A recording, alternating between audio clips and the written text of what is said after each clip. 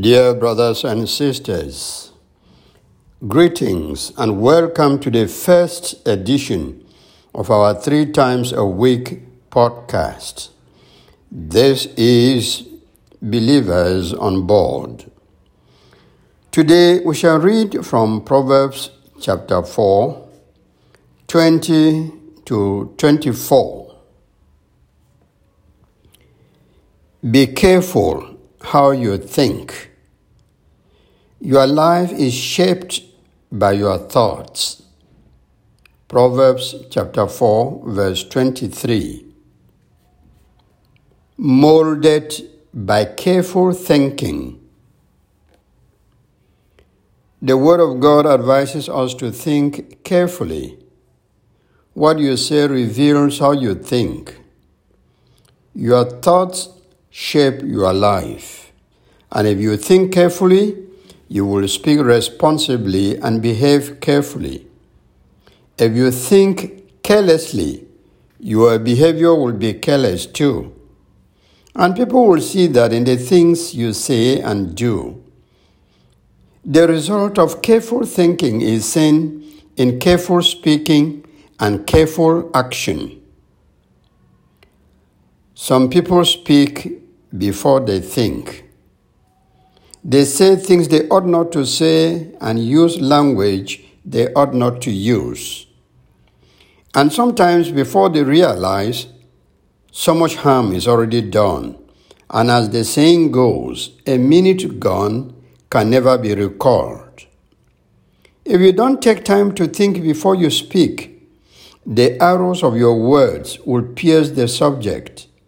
And when you regret the action, harm is already done anyway. After that has been done, after harm has been done, you cannot effectively repay the damage. It is better not to do it in the first place than to try to mend afterwards. The wise thing to do is to think always before you open your mouth to say this or that to this or that person. That gives you room to filter your thoughts and exercise wisdom in the choice and use of words. You know what words can do. They can build. They can destroy. With careful and wise thinking, you have no regrets when you speak. Careful thinking and careful speaking lead to effective communication, whose benefits are enormous. You reach your target, and the message is delivered clearly and with love. In that process, no one is hurt. Those who plan to build houses take some time to plan. They think of the plot, the foundation, the plan of the house and the kind of building material they will use, as well as the colors for painting. How well the house turns out to be is dependent on the thinking and planning put into it. That is exactly what the writer of Proverbs advises us to do in order to build good lives. We must do careful thinking at every stage of our growth. Your life is shaped by your thoughts, so good thinking will lead to a good life and bad thinking to a bad life. God uses careful thinking to shape our lives. That's why you must be careful about the things you think, and you must be careful about the things you say. If you think positively, you behave positively. And if you think negatively, you behave negatively too. That is how your thoughts shape your life.